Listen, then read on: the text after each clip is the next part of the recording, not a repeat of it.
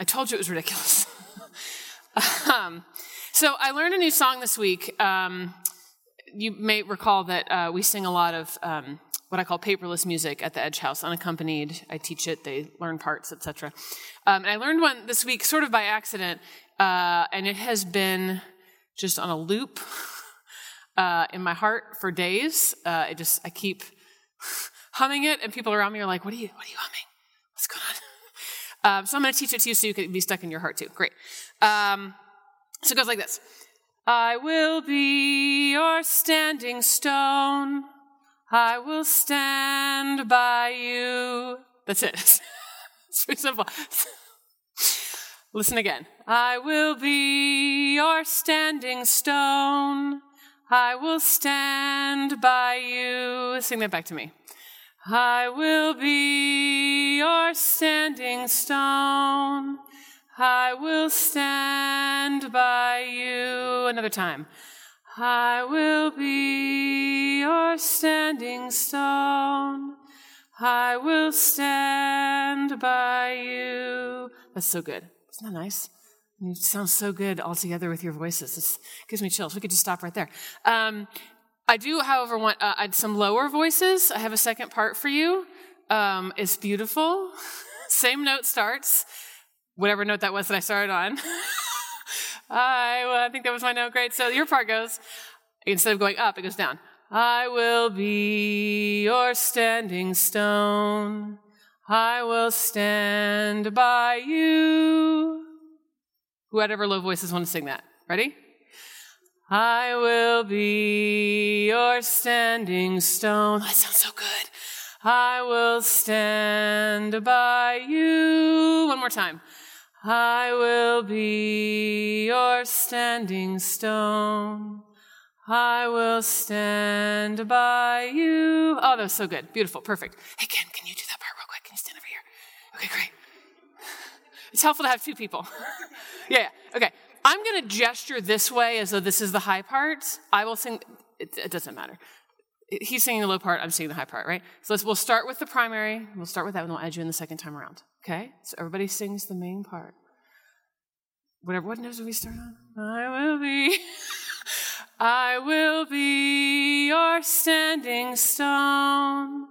I will stand by you. Almost everybody keeps singing that. I will be your standing stone. I will stand by you. I got them with you. I will be your standing stone. I will stand by you. That's it, you got it. I will be your standing stone. I will stand by you. One more. I will be your standing stone. I will stand by you. Thank you. There's a third part, but I won't teach you that one. It's beautiful, right? Even if you forget the notes or whatever, like just the idea of being someone's standing stone, standing right next to, so solid and strong. And that the song itself is beautiful, but it's been resonating with me. I think that's why it's kind of stuck in my heart, is it resonates with me on so many levels. I need Pat's assistance now. One of the things I was remembering as I was hearing this was a few years ago we went to New York City for a pilgrimage, for a mission trip, and it got colder and colder and colder that week. We didn't look at the weather, apparently, and we weren't dressed for it, and so every time we were outside, we would have to penguin. Okay, thank you. Like a whole group of people doing that, because that's how we kept warm, right? We had to stand by each other, close to each other to support, right? It reminds me of a board game that I have, of course, called Stonehenge in the Sun, which you don't have to worry about how the game is played, but it's got these little like standing stones that are part of the board game. It reminds me then of the ancient stones in the Hocking Hills specifically that have fallen off the cliffs and are in the valleys. And there's these huge, huge boulders that are so old that it's not just moss, it's like whole trees are growing off of them. Those stones are called slumps, which is kind of hilarious, but and they're still moving. You can't see it, but they're so old and so massive, so substantial. And then this song reminds me of sitting with my son when he has been sick, and throwing up and the whole thing, like we do as parents. And it reminds me of when we were in Hocking Hills the other weekend, and 11 of the 13 of us, students and me, got sick with a stomach virus. So sermon for another day, perhaps. But the third person to get sick messaged me at 1 a.m, texted me and said, I now have it. I was like, do you need me to come down and sit with you? And they said, yes, please. So I came down and sat with them in the bathroom for hours. And just that experience of sitting with someone when they're ill. And remembering my father doing that for me when I was a child. You can't fix it. All you can do is be there, solid. It reminds me of sitting in my car on Friday night with a student who had been attacked for an hour in silence so that they could calm down and come back to themselves, just to be present with them.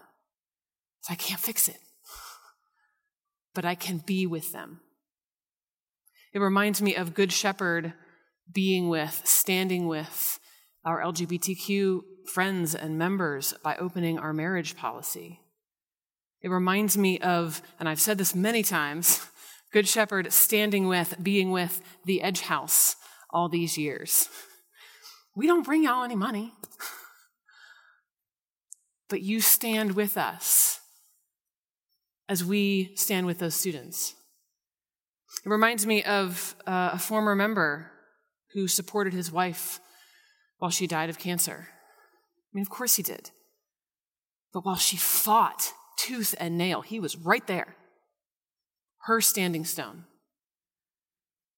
The standing stone that we say in this song that we are, it's about slowness and calm and perspective. And it's about sort of a level playing field where we're not above or below, we just are. Sometimes all we can do is stand with each other. And I think God is singing this to us as well. God is with us singing, I will be your standing stone. And with is the key word there. Not above, not below, not like Psalm 22, I am a worm and no man. It's understandable. It's a real feeling. We've probably all been there at some point. We've done something and we go, oh, I'm the worst. I love the Psalms for that because they reflect so much of our human experience. But that's not the goal, that particular worm and no man. The idea of humility that Jesus is speaking of, and I think it said the humble life up on the screen. It's not about that huge high or huge low. It's a clear vision of who you really are. It's not standing up in front of everyone. It's not sitting in a corner. It's standing next to. Standing tall and beside and with, supporting, together leaning towards God. So who is Jesus talking to here? Typically he'll say something like he said to the Pharisees, or he said to the scribes, or he was sitting with his disciples and he said blah, blah, blah. He is speaking to some who trusted in themselves that they were righteous.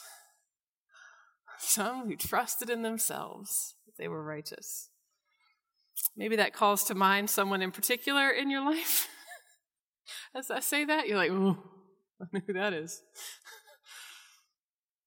I have to say, the disciples and the believers are just as vulnerable to pride and self-righteousness as the Pharisees. The disciples and the believers.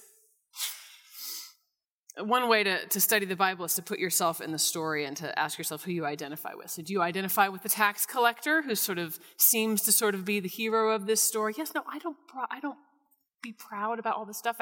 I sit in the corner and I say, oh, I'm so terrible, thank you. Maybe you do. Do you identify with Jesus as the one who's like, oh no, I see you. See what's going on over here. Do you identify with the disciples who were listening to this story, having maybe multiple experiences? Anyone here want to identify with the ones who trusted in themselves that they were righteous? No, of course not. He's ridiculous. And that religious leader is a caricature. None of us are really like that with that twirling mustache and all. Except sometimes. Maybe a little bit. We got it figured out.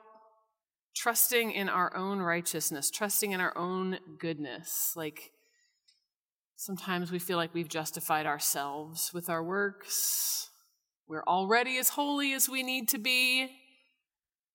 We don't need to apologize when we're in the wrong. We don't need liberation because we're not trapped by anything. Holier than our neighbors. Got it figured out. It's not very comfortable to notice that stuff in ourselves. But trusting in our own righteousness separates us from our neighbors, keeps us from standing by them. This guy, this religious leader, has enough religion to be virtuous, but not enough to be humble. This Christianity that we subscribe to, that we come to participate in every Sunday and ideally participate in every moment of our lives, this Christianity is not a religion for people who have figured it out. It's for us fools who keep messing it up and who love the world so much that it hurts. This is not a museum for saints, but a hospital for sinners. While noodling this week, I accidentally came across another song, Leonard Cohen's Amen. This is not one that I was familiar with, and I think it must have come from later in his life based on the sound of his voice. The chorus of this is, "Tell me again when I'm clean and sober. Tell me again when I've seen through the horror. Tell me again, tell me over and over. Tell me that you'll want me then. Amen, amen, amen." Students were laughing at me. I was writing a sermon at the Edge House, and there were a couple of people around, and I was listening to it, and just every couple of seconds I go, "Oh, Leonard." That'd make a right song. He's almost begging in this song. Tell me again that I'm lovable, that I'm worthy, that I'm part of something. And he's so honest about his imperfections. He always has been in his songwriting. His unrighteousness, you might say, is sort of always on display. There's a prayer that we say in the Episcopal Church. It's called the Prayer for Humble Access. That is in the Eucharistic prayer in the Rite One. So I know you guys aren't Episcopalian. We have this like Rite One, Rite Two situation. Rite One is like the old school stuff. So like these and thys kind of style. And then Rite Two is the more modern translation. And it's not just that terminology, like there are some different prayers. In the Rite One, after we have blessed the bread and wine, we've broken the fraction, right? Right before you come up, you say this prayer. We do not presume to come to this thy table, O merciful Lord, trusting in our own righteousness, but in thy manifold and great mercies. We are not worthy so much as to gather up the crumbs under thy table, but thou art the same Lord whose property is always to have mercy. Grant us, therefore, gracious Lord, so to eat the flesh of thy dear Son, Jesus Christ, and to drink his blood, that we may evermore dwell in him and he in us. Amen. We do not presume to come to this thy table, O merciful Lord, trusting in our own righteousness. Can you imagine saying that every week, right before you receive the bread and wine? Rite One's kind of heavy. Before receiving food for our journey for out there, in here we remind ourselves of our connection to each other and to God. We remember that communion means God with us, in a very deep way, inextricably, making us holy, showing us the path. We do not presume to come forward believing ourselves to be perfected, to have got it right. But we do believe in God's mercy and joy when we are trying to be good and right. Thomas Merton says, God, we believe that the desire to please you does in fact please you. And so we stand next to each other, next to our neighbors and our friends and our enemies out there, knowing our failings, knowing that God too is standing next to us, strong and eternal as a stone. So I invite you to sing with me again, whichever part you want to sing, it doesn't matter. You can stand up and sing that part. So. I will be your standing stone. I will stand by you. I will be your standing stone. I will stand by you. I will be your standing stone. I will stand by you. I will be your standing stone.